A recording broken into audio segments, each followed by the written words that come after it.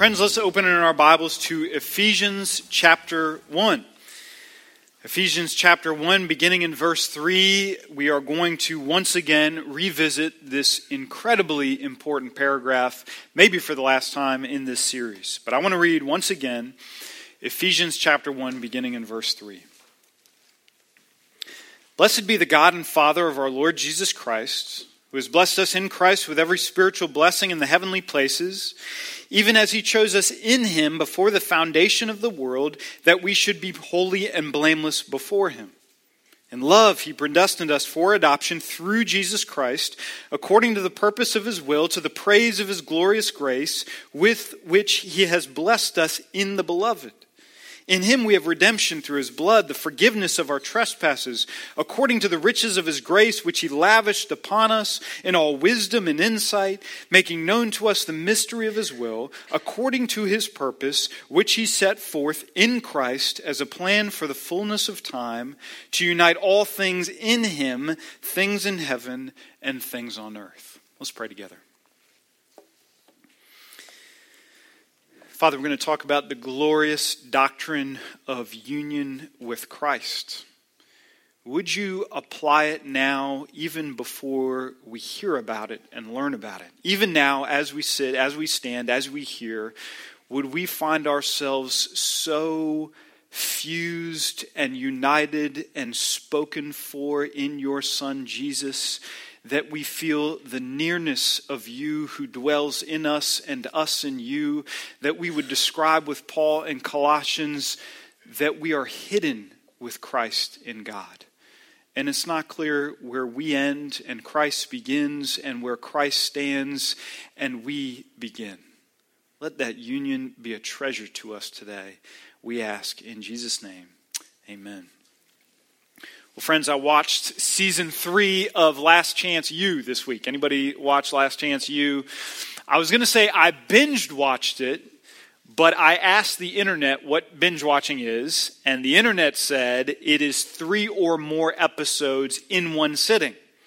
So I did not binge watch it. I watched 8 episodes in 4 nights, and I was the model of restraint for what I did. Anyway, Last Chance U, it's a documentary. It follows a junior college team for a season, and it just invites you into the world of what a junior college really is today, and that is a dumping ground for Division I players who have really messed up.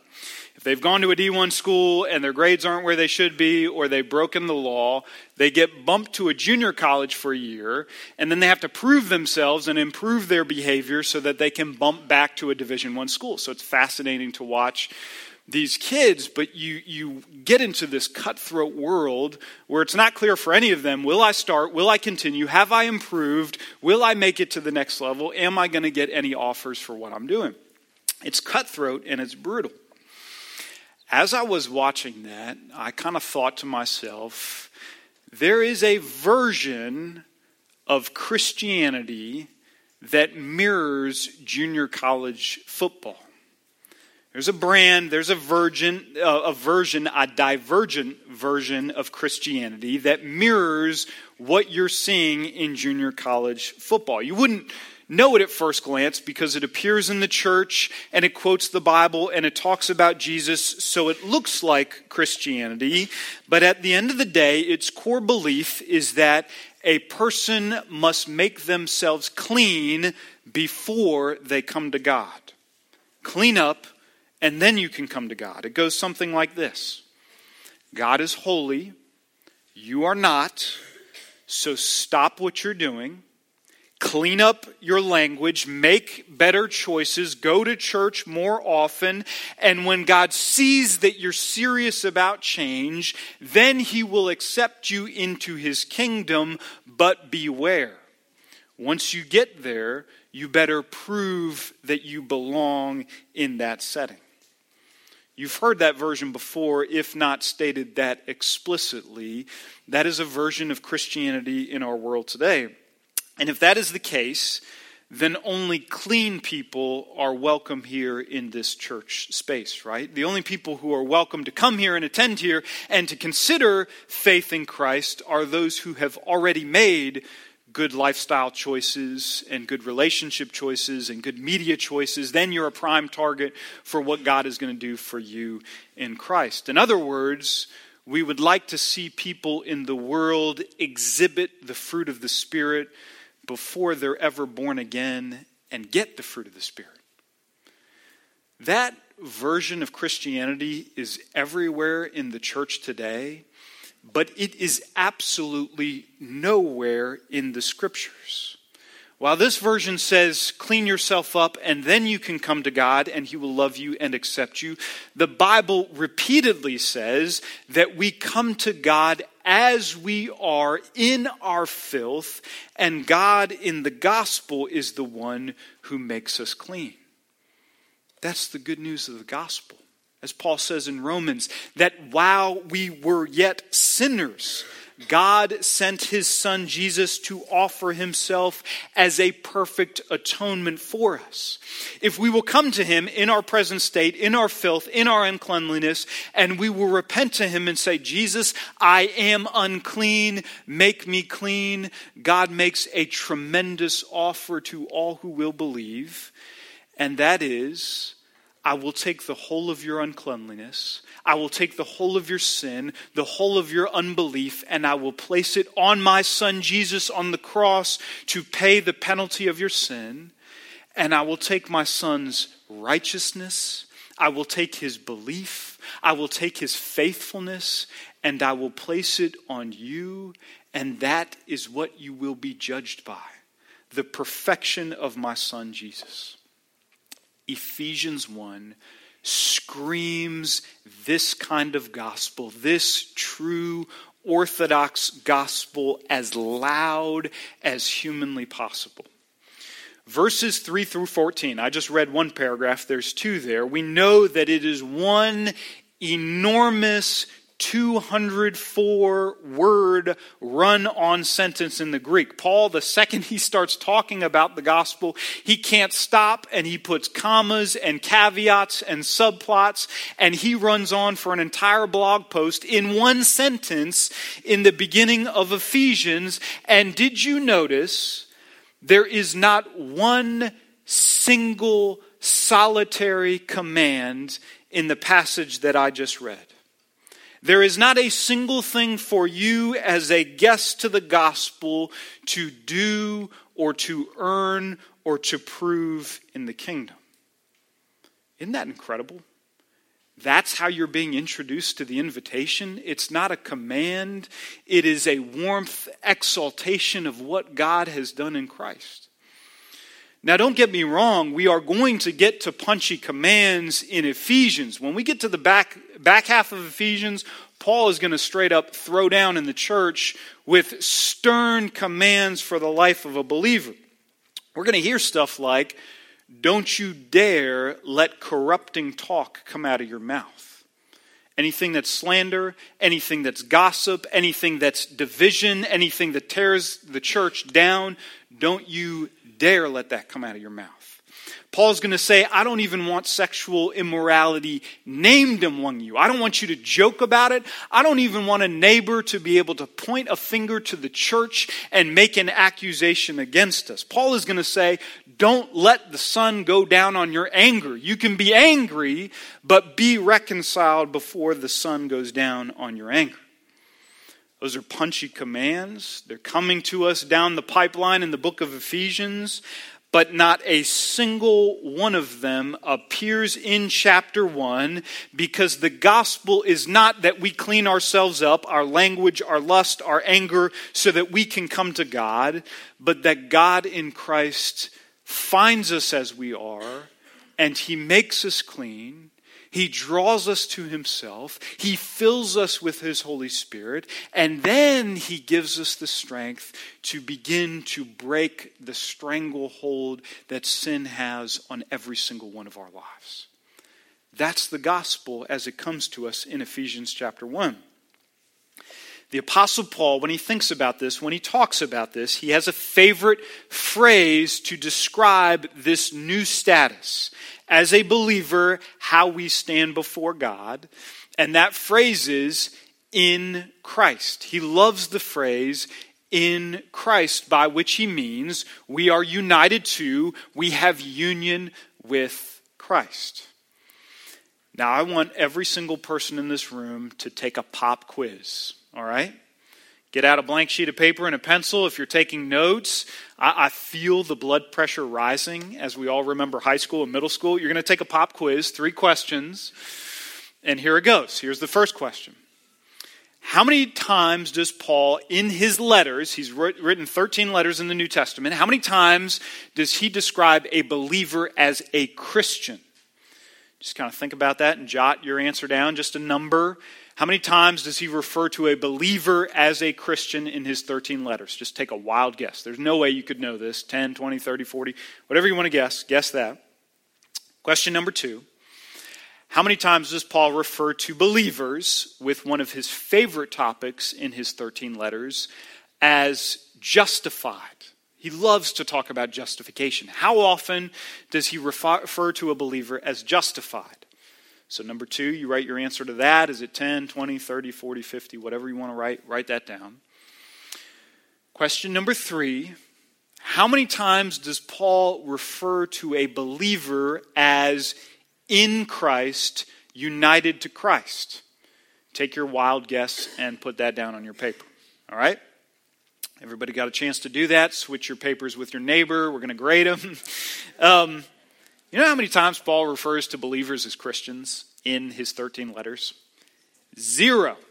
Never. He never does. And that's okay. That's a fine title. It only happens 3 times in the New Testament. It just got started in Acts. It's cool for us to call each other Christians. Paul never does that.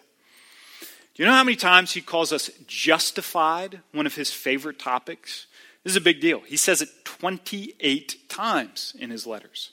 28 times. That's more than twice per letter that he talks about us as being justified. You know where this is headed, right? Number 3. You can change your answer now. How many times do you think Paul refers to us as being united with Christ in his 13 letters? 164 times. 164 times. This is a really, really, really big deal to Paul because this is a really, really big deal in the life of every believer. In this single sentence that I read, Paul refers to us as being in Christ 11 times. And he's going to go on to speak about our union with Christ twice as many times in Ephesians as he does in his other letters. I think this is why this is so many people's favorite book of the Bible, because Paul cannot get off the topic that you and I in Christ have been united to him. Christian, this is our core identity. This is the most important thing about us. This is our irrevocable status if we are born again in Christ. As Colossians 3:3 puts it beautifully, Christian, you have died. That old life that you had, your old deeds, your old sins, even your old righteous deeds, your old addictions, they are dead, they are gone, for you have died, and your life is hidden with Christ in God. It is now indistinguishable with the Godhead because of the person of Jesus Christ. Here in our verses, every benefit that we have, and there's a bunch of them in these first 2 paragraphs, are ours because they come to us through our union with Christ. Verse 3, God has blessed us in Christ with every spiritual blessing. Verse 4, God chose us in him before the foundation of the world. Verse 7, in him we have redemption through his blood, and on and on and on. Every benefit we have in the kingdom of God, from election to redemption to sanctification, is ours because God has united us to Christ, and the benefits that are Christ, the titles that are Christ, the righteousness and the blessings that are Christ are now ours because in God's economy we are indistinguishable from the person of Christ. We're dead.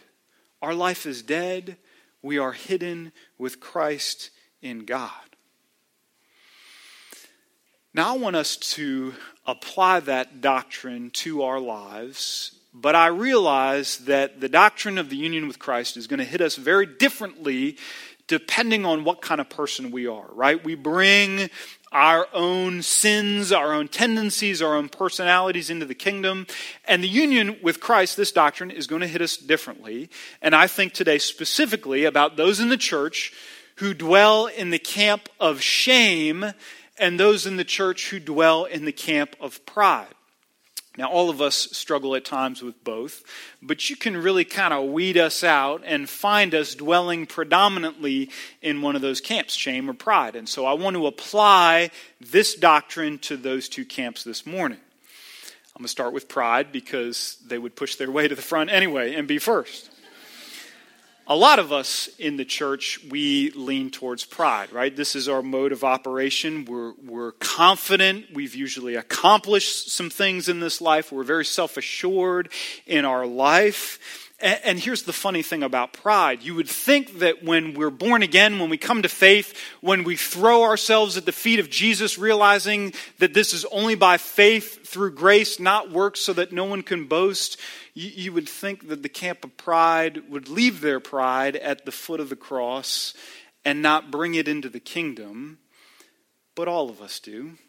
We pick it up, we baptize it, we change it, we tweak it, and we bring it with us into the church. We know that there are new rules that our pride has to play by, but we learn them very quickly, and we play the pride game in the church. We know that the world, that may still celebrate cutthroat, cocky, decisive moves, but the church, it does not celebrate those things. In the church, our pride needs to be dressed up as confidence that God is behind whatever we're doing, right? That's the game we're going to play. And if I talk about my successes as God's successes, then at the end of the day, I still get to talk about successes, right? I've just learned the language that I'm supposed to use.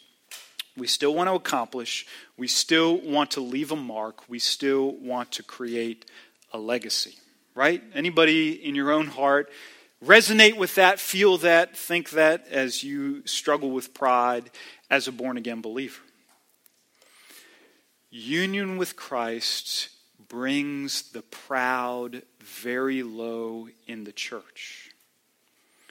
Because the total sum of our lives, our gifts, our fruits, our legacies, what we're capable of, all of those things, they get placed on this timeline in Ephesians chapter 1 that begins before the foundations of the world and it extends beyond all of eternity and eternity future. And when you take all that we've done and all that we've accomplished and you place it on that timeline, it looks really, really small. And Jesus looks really, really big. Jesus shines in Ephesians chapter 1. Jesus is named 15 times in 8 verses. He's there in election. He's there in salvation. He's there in sanctification. He's there in blessing. He will be there on that last day. The world is not first a story of the saints and all that God did through them. It is a story of God and all that he did through his Son. The camp of pride needs to hear that. The world is not first a story of the saints and all God has done, will do, can do through them. It's the story of God and what he has done through his Son. May we who struggle with pride be able to say in sincere earnesty with John the Baptist, the very man who Jesus on this earth said, John, he is the greatest among men. And if there was any man in this life who had reason to boast, it would be the man who Jesus said is the greatest among men. And yet, not coincidentally, John would say, there's one who's coming, whose strap I am not worthy to untie. May he increase and may I decrease. Blessed be this union with Christ. I am hidden in him. Which means my accuser, he can't find my sin anymore because I'm hidden with Christ. But it also means my audience can't find my successes anymore because I am hidden with Christ. Blessed be this union with Christ. That's the camp of pride. But there's another group in the church who couldn't understand that camp in their wildest dreams, and that is those among us who feel deep and abiding shame. We just hear this track, this critical voice that accuses us, it judges us, it belittles us. Yes, we're here, we're born again, we profess faith, we're members in good standing of this church, but somehow we feel like we're here by the skin of our teeth. And one of our greatest fears is that God or the members of this church will uncover who we really are. They're going to know us in our deepest and darkest places. We will be exposed as a fraud or a hypocrite or a fake. And for those of us who dwell in that camp, union with Christ is good news. It lifts up the shamed in the church, but not as we might think.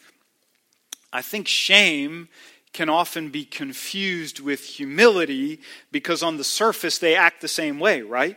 A person who struggles with shame can be very deferential and very self-effacing, and that looks a lot like humility, but at the core those two things are very, very different. If humility is a fixation on God, shame is still, just like pride, a fixation on myself. What about me? How do I measure up? What if people find out my sins and my failures and what I have failed to contribute? Whether it's pride or shame, I am still thinking solely about myself. And so ironically, the camp of shame needs to hear almost the same message as the camp of pride. It's not about you. It's not even about your failures. It's not even about the bad things you've done. It's not even about the secrets that even now, even today, you have kept hidden from the closest people to you.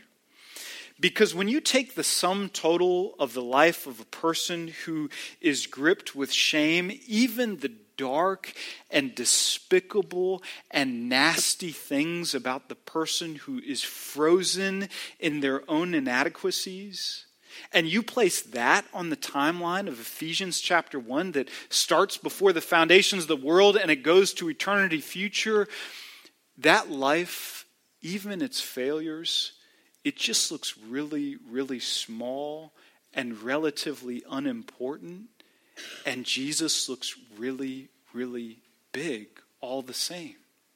Jesus shines. He's there in election. He's there in salvation. He's there in sanctification. He's there in the blessings that come. He's there on the last day.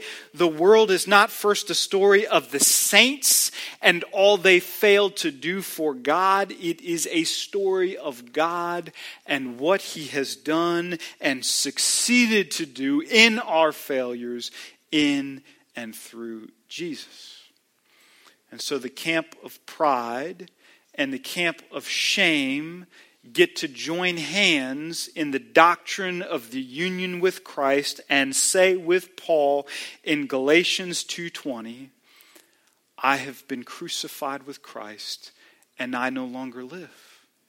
My righteousness doesn't live and my failures don't live. My successes don't live, and my inadequacies don't live. The great gifts I have to contribute to the kingdom, it no longer lives, and the failure and the longings that I wish I had more gifts, that no longer lives. I have been crucified with Christ, and the life I live in the flesh, I live by faith in the Son of God who loved me and gave Himself for me. Let's pray together.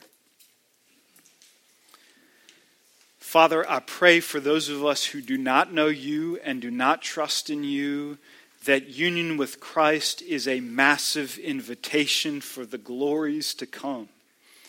Let us repent of our sin and uncleanliness and run to Jesus, that we might be found in him with a righteousness that is not our own. And I pray for those of us who are born again, who are united with Christ, even if we don't know it, even if we don't act like it, that you would raise us up even in our shame and pride and seat us with Christ, hidden with him, and all the benefits that entails. Do that as a miracle in our midst. In Jesus' name, amen.